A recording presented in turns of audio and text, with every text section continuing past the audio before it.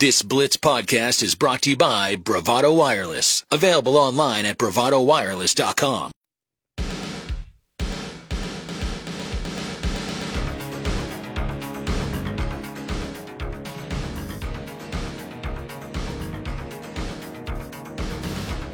This is the Blitz 1170.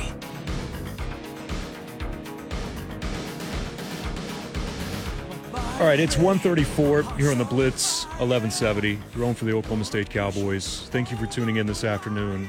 Real quick, on a personal note, this morning I went and read to a class of kindergartners. We had the chance to go in and read in front of my daughter's class. I did. It's funny because all week it's reading week, Matt. Yeah. So the parent that went in yesterday really set a bar that I felt like was a little bit unfair for the rest of us, because evidently she showed up with snacks and drinks when it was supposed to read the book. So instantly I had all the pressure on me from the kiddo last night. I was like, Dad, you're bringing snacks and drinks, right? I'm like, I don't really feel like having to go get the Yeti out and carrying that around. So I went and got some snacks, but that was so much fun this morning. It was a blast. Having 11 kindergartners that were around, and all I can say is, God bless our teachers. 11, I panic sometimes with one 5-year-old, but 11, I am so thankful for everything that they do each and every single day across this state, and they should be respected and appreciated more than what they already are. And with that, let's hit up the hotline and welcome in the athletic director at Oklahoma State. His name is Chad Weiberg. Even though I slipped up and have called him Kevin now twice in the last 2 days, Chad, please forgive me if I slip and call you Kevin. No, that's okay. I've been called a whole lot worse. Old habits are hard to break. Compliment. Yeah, old habits are hard to break sometimes. So apologies for that. Let's set the stage, and I'll give you the floor, but. When I saw the release come out and hit the email and I started going through all the renderings and what the potential vision plan looks like, the first thing that started running through my head was, how do I put into words today how massive that this moment is for Oklahoma State? So I'll give you the floor. How big was yesterday and all of the work that you guys have done behind the scene to unveil that to the general public, to athletics across the country, which I think is important, and to your donor base? Well, for all of that, it was a big day and an important day for us. But like I said at the press conference, it's, we've been there before. We've done that before. I think when you go back to when the announcements were being made about Boone Pickens Stadium and what we were planning there and the initial phase of the athletic village, you have to take yourself back to what used to be in that, that part of, on that side of campus and that part of town and the transformation that it has occurred there because of the vision of Boone Pickens and all the contributors and donors who bought into that vision, all the work that was done by Coach Holder and the administration before. So this, it is a big, big day, but it is just the next step that's building on top of that. So behind the scenes, at what point, and I know you can go back to the athletic village plan like you just mentioned with Boone, but from you being able to be there and to have your kind of arms and hands wrapped around this project, how much work has truly been happening behind the scenes, Chad, to make yesterday happen? Yeah, we've been working on this for a year, I think, or really close to it. And it is a process, right? When you get into it, you start just, one of the things that we engage the architects to do is just basically help us, put this into place, help us vision this. That's why we do call it the vision plan. But a lot of questions about, if we want a facility that accomplishes this, wrestling training facility or indoor track, whatever it is, where's the best location for that to go? Does it, if we think this is a location we want it to go, does it fit there? Does the space accommodate it? Just all those kinds of things. And, as we get answers back to those questions, obviously if it's no, then we have to come up with something else. So, it's a process, and sort of every step of the process leads to the next one, and it takes time for it to develop and unfold. And there's parts of it that you immediately you really like and think it makes sense, and then there's parts of it that you're like, well, I get it, but I don't really like it, and we look at some other options, and so you just kind of keep working at it until you get it to where it just feels exactly right. And I think that's exactly what we came up with. I feel really, really good about the plan. We feel good about the way it all lays out and works together, and the opportunities that it creates for all of our student athletes and all of our programs. And so excited about the plan, and now the work begins on executing it.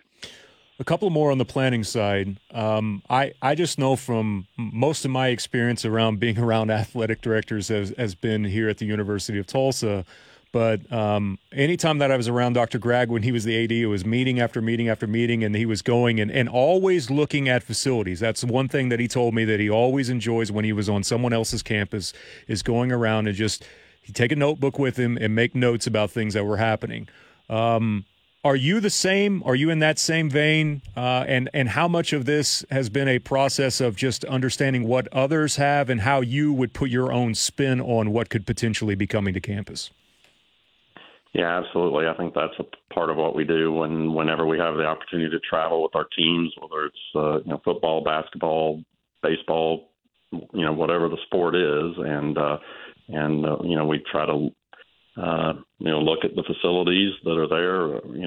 It's great. We have that kind of collegiality with our counterparts at all those places. We can reach out ahead of time, say we're coming, and can we see this or can we see that? We always, happy to give us tours, and we do the same when people are coming here, and so that definitely is part of it. But we do the same thing. We try to do benchmarking in pretty much everything that we do. I mean, whether it's kind of the game day environment, or what are the services that you're providing to your student athletes, what does your sports medicine, what is your training, all of those things, what do those look like, and because you want to have an understanding of where you fit into that, and if there's ways that you can get better, then you want to find out how you can do that. When you start walking around campus, as Chad Weiberg joins us here on the Blitz 1170, I'm always fascinated to know how the process goes, because I feel like that in any business that you're in, you could walk around and point to things and say, hey, we need to upgrade here, or we would like a potential upgrade, or we could do this a little bit better. When you walk around campus, how does the order even start, right? From deciding, all right, these are the facilities that we know that need the most attention and that we feel like that we could benefit the most from. Well, that was certainly part of putting this plan together, is what are the programs, what are the, teams, student athletes programs that, are kind of next, if you will. And, we've had, again, great supporters step up and help us with, making, the new baseball stadium, O'Brate Stadium, happen. It's spectacular. We've got the Greenwoods, who Michael and Ann Greenwood made the tennis complex happen. And, we were scheduled to host the 2020 NCAA National Championships there, men's and women's national championships there, but COVID kind of short-circuited that, and we're back on the schedule to host it in 2024. I've got a spectacular cross-country course, the championships that now twice. We've got, I think, one of the greatest soccer stadiums in the country. So a lot of our programs we've recently taken care of, and so now it's kind of looking around and seeing what's next. What are the programs that need the help now, and that's what we've done in this plan. Is I think we've identified those programs that could use, whether it's a training, facility, or whether it is a combination of competition and training facility. And then again, the sort of the domino effect that a lot of this creates is what I'm excited about is it gives us the opportunity to positively impact every single one of our teams and every single one of our student athletes in the form of, Student Athlete Success Center that houses a new academic center and student athlete leadership development and mental health and counseling all of the the services that we are providing to our student athletes. It gives us the ability to have one home for all of that. It's been a little over 24 hours since the big announcement. What has the reaction been so far that you've seen? It's been very positive. I think it's been very well received, and that's exactly what we hoped. We hoped that it would resonate with our fan base and our donors, and make sense to them that there was an excitement and buy-in into the direction that we were going, and that's the feedback that we've received so far. So that's really good. I thought it was a very good question yesterday because in listening to you kind of highlighted a couple of times about the significance of timing of this. And Jenny Carlson, I believe, is the one that asked you, okay, so why is the timing of this so important? And I loved your response, Chad, because it was college athletics seems to be, and I'm obviously going down my own path a little bit and rewording what you said, but it feels like that college athletics is still a little bit like uncertain about what the future holds. But this is, you either adapt or die in so many businesses, and this is your opportunity to continue to adapt and continue to evolve on campus, because the great unknown is out there. Your ACC reference, the Pac-12, no one really knows what the future is going to look like. The only thing that you can do is take care of the things that you can control. That's exactly right. Just control what you can control. And, I remember, last summer, July of 2021, when all of the uncertainty hit, right? And the news broke about OU and Texas planning to leave the Big 12 and move to the SEC. There was a lot of uncertainty. I did feel good about Oklahoma State's position. I felt like we had done a lot of the right things to put us in a position to be okay. I didn't know exactly what that looked like, and I wasn't certain, but I had a confidence that we would be. But the reason I did was because of the work that had been done, 15, 20 years before that. And so the same thing is now, right? We know that this uncertainty is going to continue. So as we look out 8, 10, 12, 15 years into the future, when we're at that point, I want us to be able to look back and say, we did all the things that we needed to do. We did all the right moves to put us in the best position that we could be in for whatever is happening at that point. It also sends a message to everyone. Besides taking care of what you're doing, I love the fact that it feels like that you're sending a message about how robust, how healthy that you are overall as a university, as an athletic department, and really the position that you're in overall in the Big 12. I think I termed it on Twitter as a muscle flex. I don't know if you want to term it that way or not, but that's how I viewed some of the announcements yesterday, because you guys are in a really great spot right now.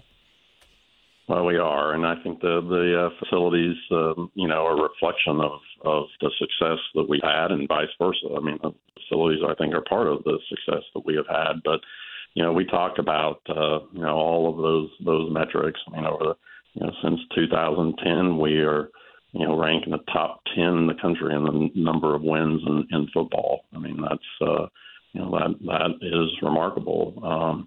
And you look at the list of who's in that 10, and it's, a lot of people you would suspect to be in that 10, but we are in there.